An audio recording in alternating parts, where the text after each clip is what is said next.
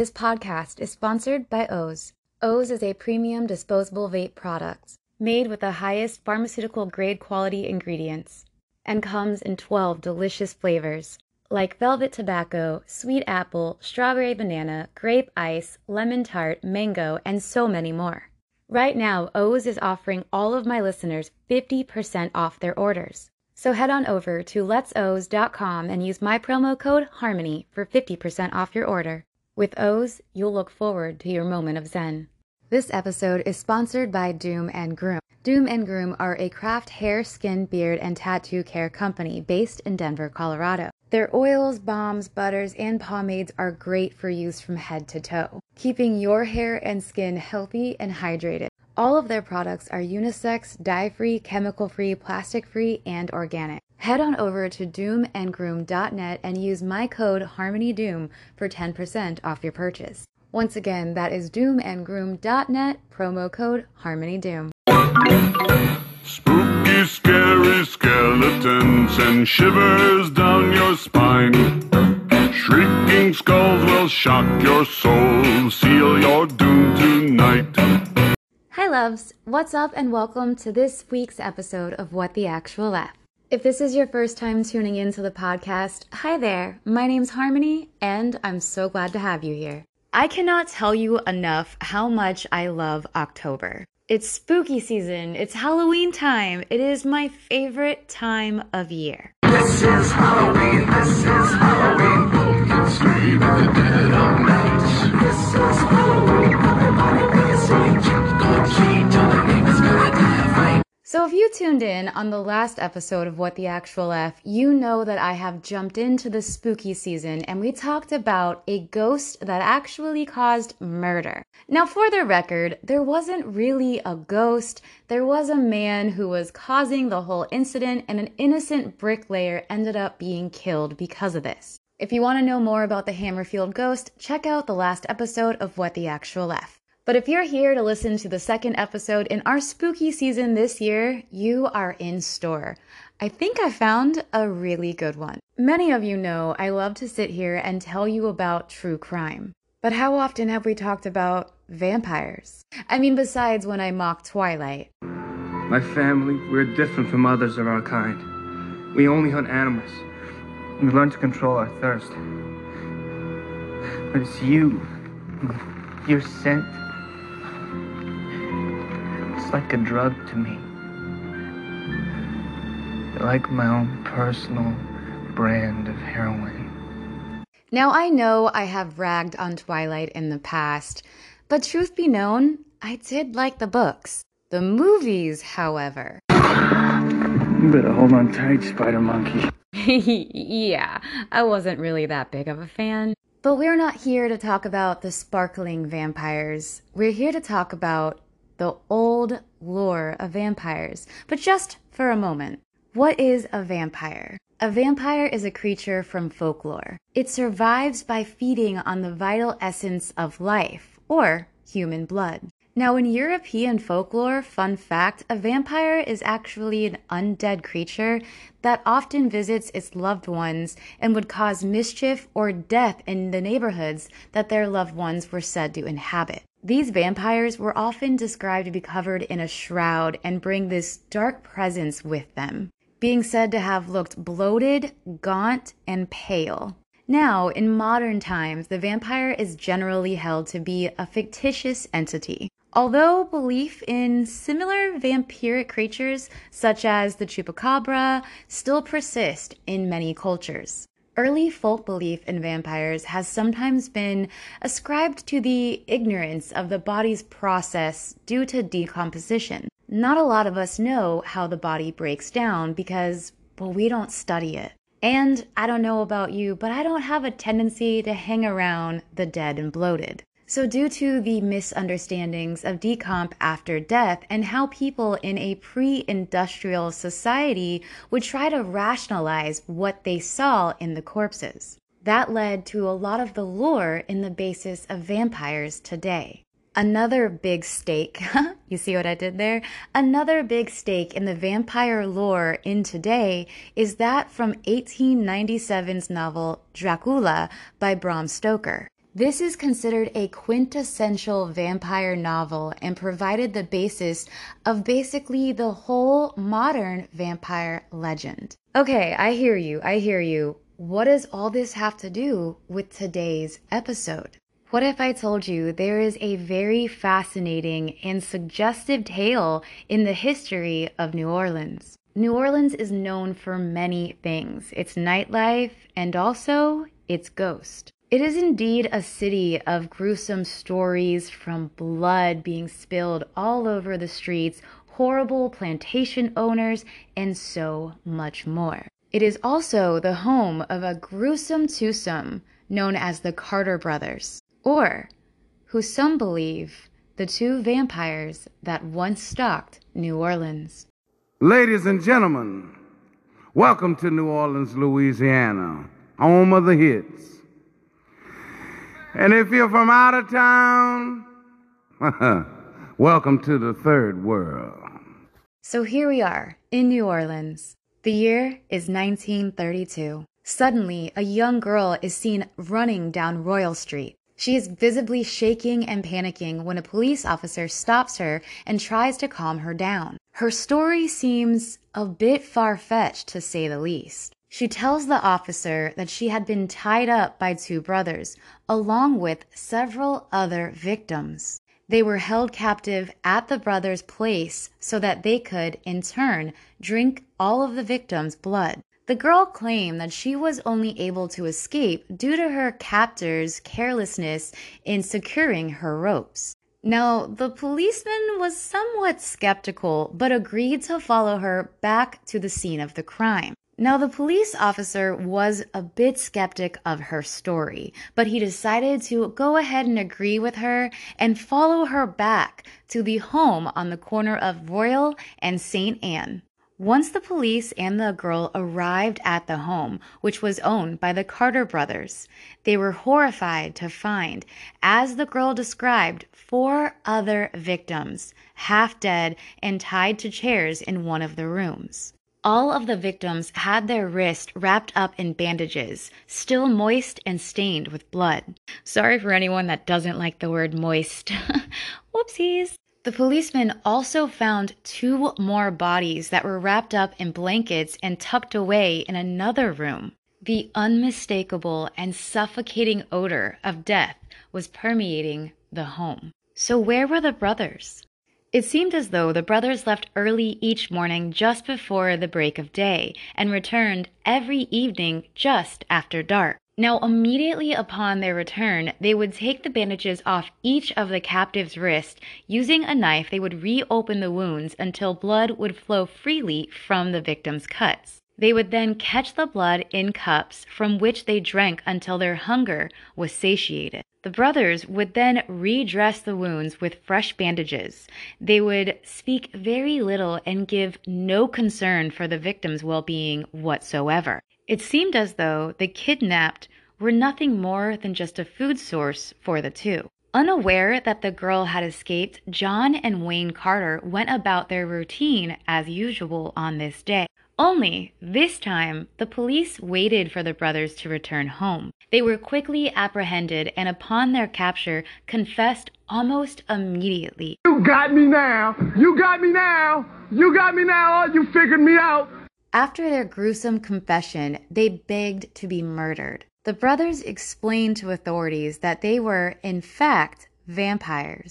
That's right. They stated they did all of these heinous things because they were, indeed, these undead creatures. Apparently, the two begged to be murdered because if they were released back out into society ever, they would have no option but to continue to kill, as they had a need for drinking blood that was beyond their control. Now, the story does kind of change a little bit on how many victims the two brothers actually had, but it's stated to be somewhere in between 7 and 14 people. The number of bodies is different in each little article that I could find. But I mean, if you ask me, 1 body is already more than enough. Another thing about the two brothers is that they were just seeming to be like normal men in the society at the time. They behaved absolutely like everybody else, even had normal labor jobs in New Orleans. They did go on to be tried as serial killers and were found guilty.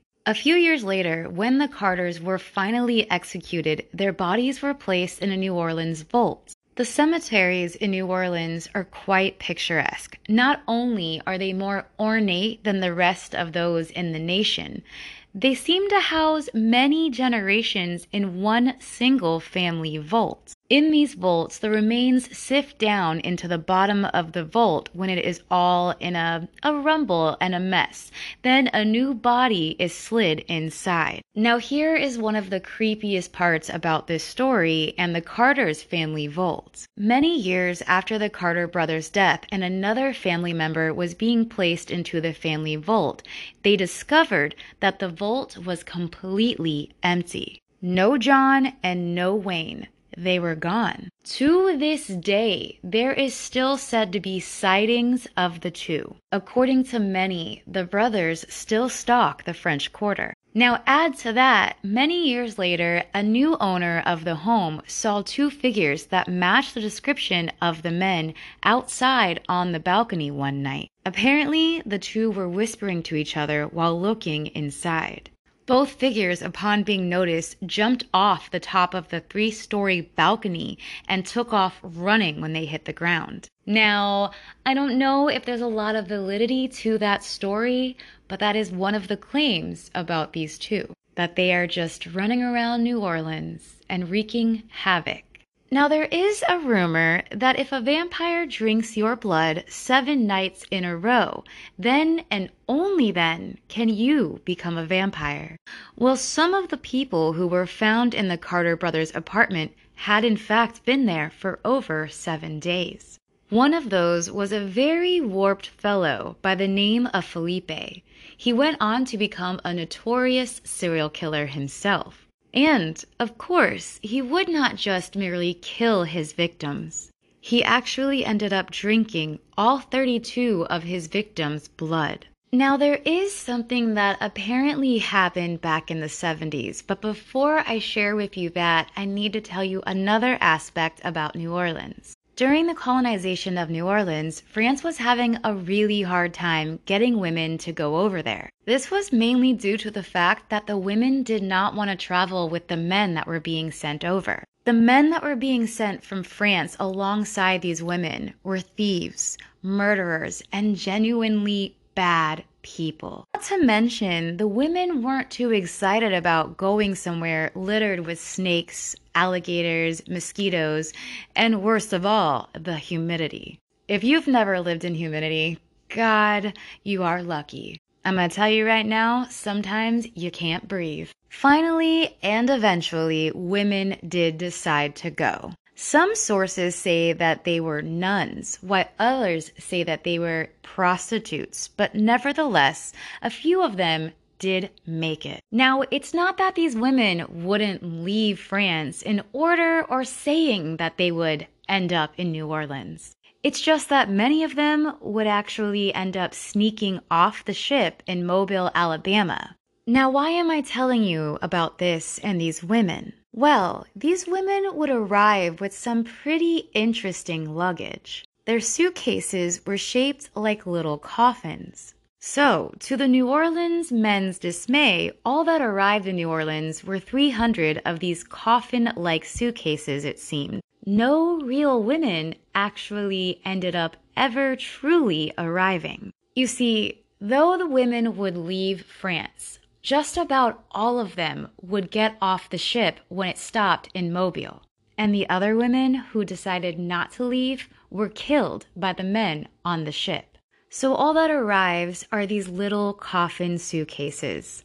Now, some stories say that they were completely empty, and some say that they actually ended up containing the undead. These suitcases were reportedly stored in the attic of a convent in the French Quarter, where, according to rumors, they still sit today. They sit behind windows that have been nailed shut because, reportedly, they have a strange habit of just opening up on their own.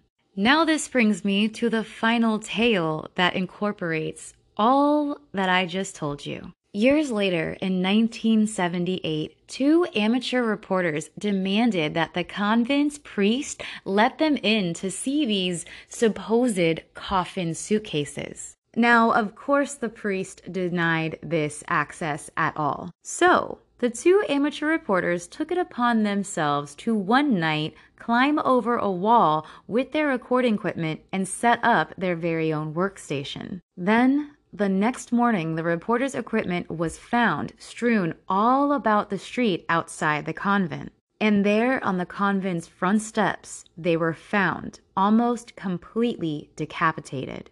But that's not the only thing. Over 80% of the blood in their body had been completely drained. You may be thinking this has to be due to the fact that their head was almost completely ripped off. No. The blood had been drained before that injury even occurred. To this day, this unsolved crime baffles investigators. Now, we're not done with this episode just yet. I thought I would throw in another case for you. This one centers around Halloween and has become quite the mystery in and of itself. This is the case of Kurt Sova. Well, changing directions now. The nearly 40-year-old mysterious death of a Newburgh Heights teenager is drawing national attention now, including from a well-known pop star. Mark Namick explains what's behind renewed interest in this case and if the family is any closer to answers. About 5:30 yesterday afternoon, some kids were cutting through this dump behind Republic Steel. When they got to this pond, they saw the body of 17-year-old Kurt Sova. The year was 1981, and 5 days earlier, Kurt skipped school, went drinking with some friends, and ended up at a house party on the city's west side. There were people who were around him. There were people who were with him, and he just kind of disappeared into thin air, and he shows up dead 5 days later. Time and shoddy detective work seemed to bury the case, in any hope that the family would know what really happened. When Kurt's mother died a few years ago, Kurt's brother Kevin found a box of case materials she had collected for decades. He took it to Newburgh Heights police. There's a number of challenges with this case. It wasn't investigated thoroughly.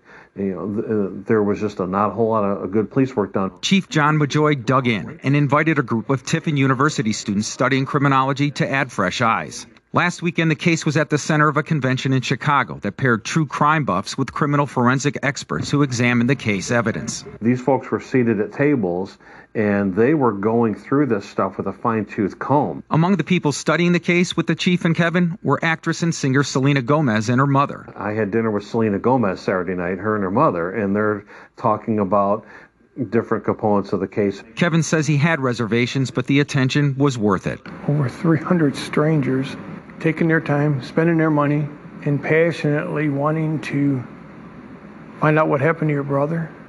More emotions that I had to deal with there than I could have even imagined. He now believes everything leads back home. That's all done, and I think it's time to get back to where it was before we left and find out what happened to Kurt. On October 28, 1981, 3 young boys in Newburgh Heights, Ohio, made a discovery of a dead body in a ravine. Now, other than some scratches and bruises, the body showed no obvious sign of injury. One tennis shoe was found in a nearby pile of rocks. The other shoe was missing. Several hours later, the body was identified as 17-year-old Kurt Sova. An autopsy would reveal that Kurt had died no more than a day and a half before his body had been discovered. Yet his parents had in fact reported him missing 5 days earlier. Where was Kurt during the 5 days that he was missing? How did he die? And where was he killed? Kurt lived with his parents in a quiet neighborhood. He was the youngest of 4 boys and the closest to his parents. Dorothy Sova was Kurt's mother, and she had this to say according to an article, quote, "He never had any trouble with the neighbors. I never had any trouble with him in school. I never had any trouble with him with the police. That's why I can't understand what happened." Kurt left home for the last time late on a Friday afternoon. Now, just 1 block from his house, he met up with a friend who was on his way to a party. That night, when Kurt did not return home, his mother knew something was wrong. Quote, "It was not like him to be gone overnight. It was not like him to stay out after 10:30 at the latest. And that was only when we knew where he was. This night, he just never came home. When Kurt wasn't home by Saturday morning, his parents began calling his friends. Kurt's father, Ken, searched for him around their neighborhood. However, he would find no sign of Kurt. On Sunday, the Sovas registered Kurt as a missing person with the police. Meanwhile, his mother, Dorothy, covered the neighborhood with missing flyers for her son. Quote, "We searched the ravines, searched the schoolyards. I even went so far as to search dumpsters looking for him." God, I could not imagine. Oh my God. Sorry guys, whenever I talk about missing kids, it always hits me in my heart. I am a parent, I'm a mother to 2 boys, and I could never imagine that feeling. On Sunday afternoon, Dorothy learned that Kurt had actually been at a party on Friday night. This was located at a duplex less than 2 miles from where the Sovas lived.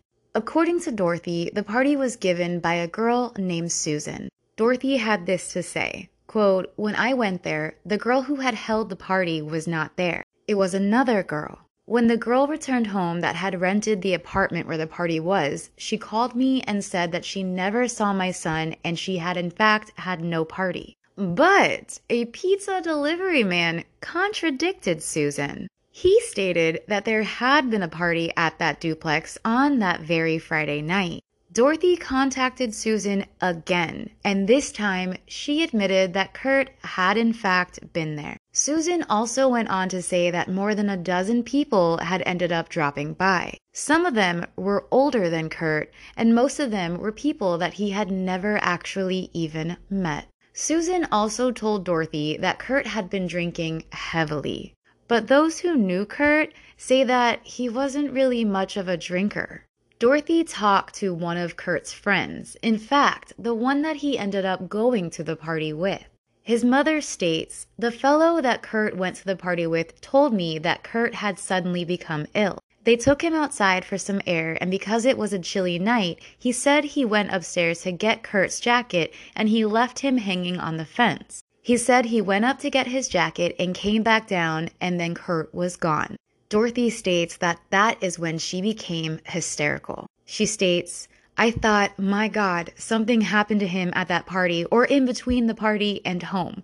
Only I didn't think in my wildest dreams that I would expect that he would turn up dead." 5 days after the party, Kurt's body was found in a ravine just 500 yards from Susan's duplex. Lieutenant Robert Karras of the Newburgh Heights Police had this to say, "It's our belief that his body was dumped out there, and whoever the person or persons were knew the area and they knew that people go back there and kids play back there, so eventually, within a certain amount of time, he would be found." The police searched the area for any clues. They found Kurt's left shoe wedged in some nearby rocks, but they never found his right one. Kurt's body was taken to the coroner's office for an autopsy. It was determined that he had only died 24 to 36 hours before his body had been found, which meant that he had been alive for at least 3 days after he left the party, or was last seen at the party. However, Chief Deputy Coroner Dr. Lester Adelson couldn't determine the exact cause of Kurt's death.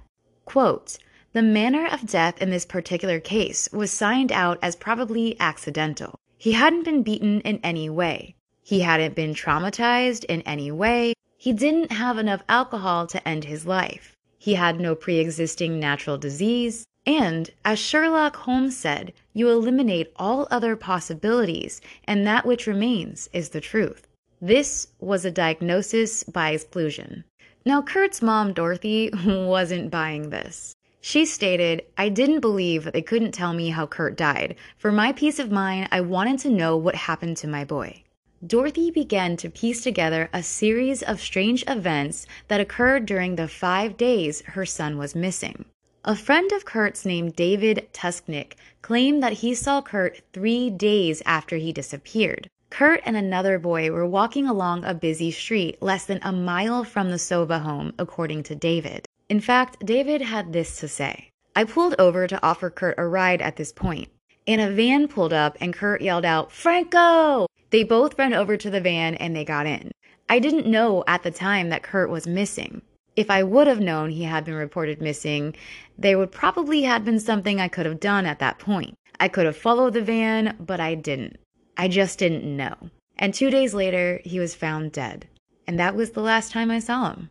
Now, that same day, a stranger who had been seen around the Sovas neighborhood noticed Kurt's missing poster in the window of a local record store. He apparently told the store manager he might as well take down the poster because the person on it would be found dead in 2 days. The manager was a bit skeptical. However, she soon had a reason to be afraid. She said, quote, "The next day before the record shop had opened, he left flowers and a note. And the note said, 'Roses are red, the sky is blue. They found him dead and they'll find you too.'" No, don't like that. Police did end up tracking this man down and briefly questioned him. He seemed to be mentally unstable according to them, but there was no evidence that he committed any crime, so he was simply released. By the time that Kurt was found dead, the man had disappeared. But there would be another lead. On the very day that Kurt's body was found, Dorothy got an early morning phone call from Susan. You guys remember her, the one who threw the party. Dorothy says that, quote, "She told me that someone was sleeping in her basement, and perhaps it was Kurt. And I thought, why are you calling me now after lying to me so many times? I just didn't know whether to believe her or not." This is when Kurt's father, Ken, decided he would go over to Susan's house. A quote from Ken himself: "I went down to the basement. I thought maybe he was sick or he was hurt, and I figured if I got down there and found him that maybe I could do something for him. There, I found a cot that looked like somebody had in fact slept in it. After searching the whole basement, I didn't find anybody in there. I had no idea if it was Kurt or not that had ever slept down there. All I know is somebody did sleep in the cot that night, and when I got there, they were gone." Now, Dorothy believes she knows what happened to her son. She says, quote, "I think Kurt was there. I think he was already dead in that cot, but I think they panicked and got rid of his body in that ravine. 'Cause remember, that ravine was only 500 yards away from the duplex." Dorothy and Ken are both certain of one thing. Just 24 hours before his body was found, Kurt was not in a ravine. In fact, that ravine had already been searched. This is a quote from Kurt's father. "I know he wasn't there the day that I went searching. They must have dumped him off there that evening.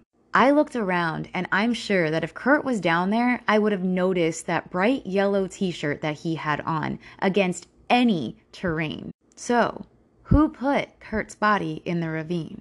3 months after Kurt died, the mystery of his death would intensify. The body of Eugene Kevet, a boy Kurt used to know, was found in another ravine on the same street, just 2.5 miles from where Kurt's body had been discovered. Both boys had been missing just for a few days before they were found dead. And Eugene's right shoe was never found as well. This case is still open and classified as a, quote, "probable accident." There are new investigators assigned to Kurt's case, along with a lot of internet sleuths. And one of those is Selena Gomez herself. So just wanna look good for you, good for you. Who would have even guessed that Selena Gomez likes true crime? I mean, to be fair, I never assume that anyone does because it's just not a common topic to mention in passing. If you guys want to know more about Kurt's case, go ahead and check it out. Unsolved Mysteries did a whole episode about it, but this was the early Unsolved Mysteries.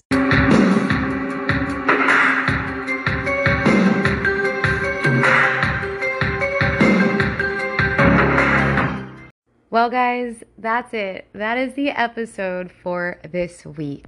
I really hope you guys enjoyed these 2 cases. I really wanted to mix some sort of spooky factor or Halloween entanglement into the episode. This is Halloween, this is Halloween, Halloween, Halloween, Halloween, Halloween. So, Until the next episode, guys, have fun carving pumpkins, buying overpriced candy to give random strangers that show up at your door, and prepare for a night of ghouls, goblins, and monsters galore. Happy spooky season, guys. I'll talk to you on the next episode of What the Actual F. Love you later. Bye.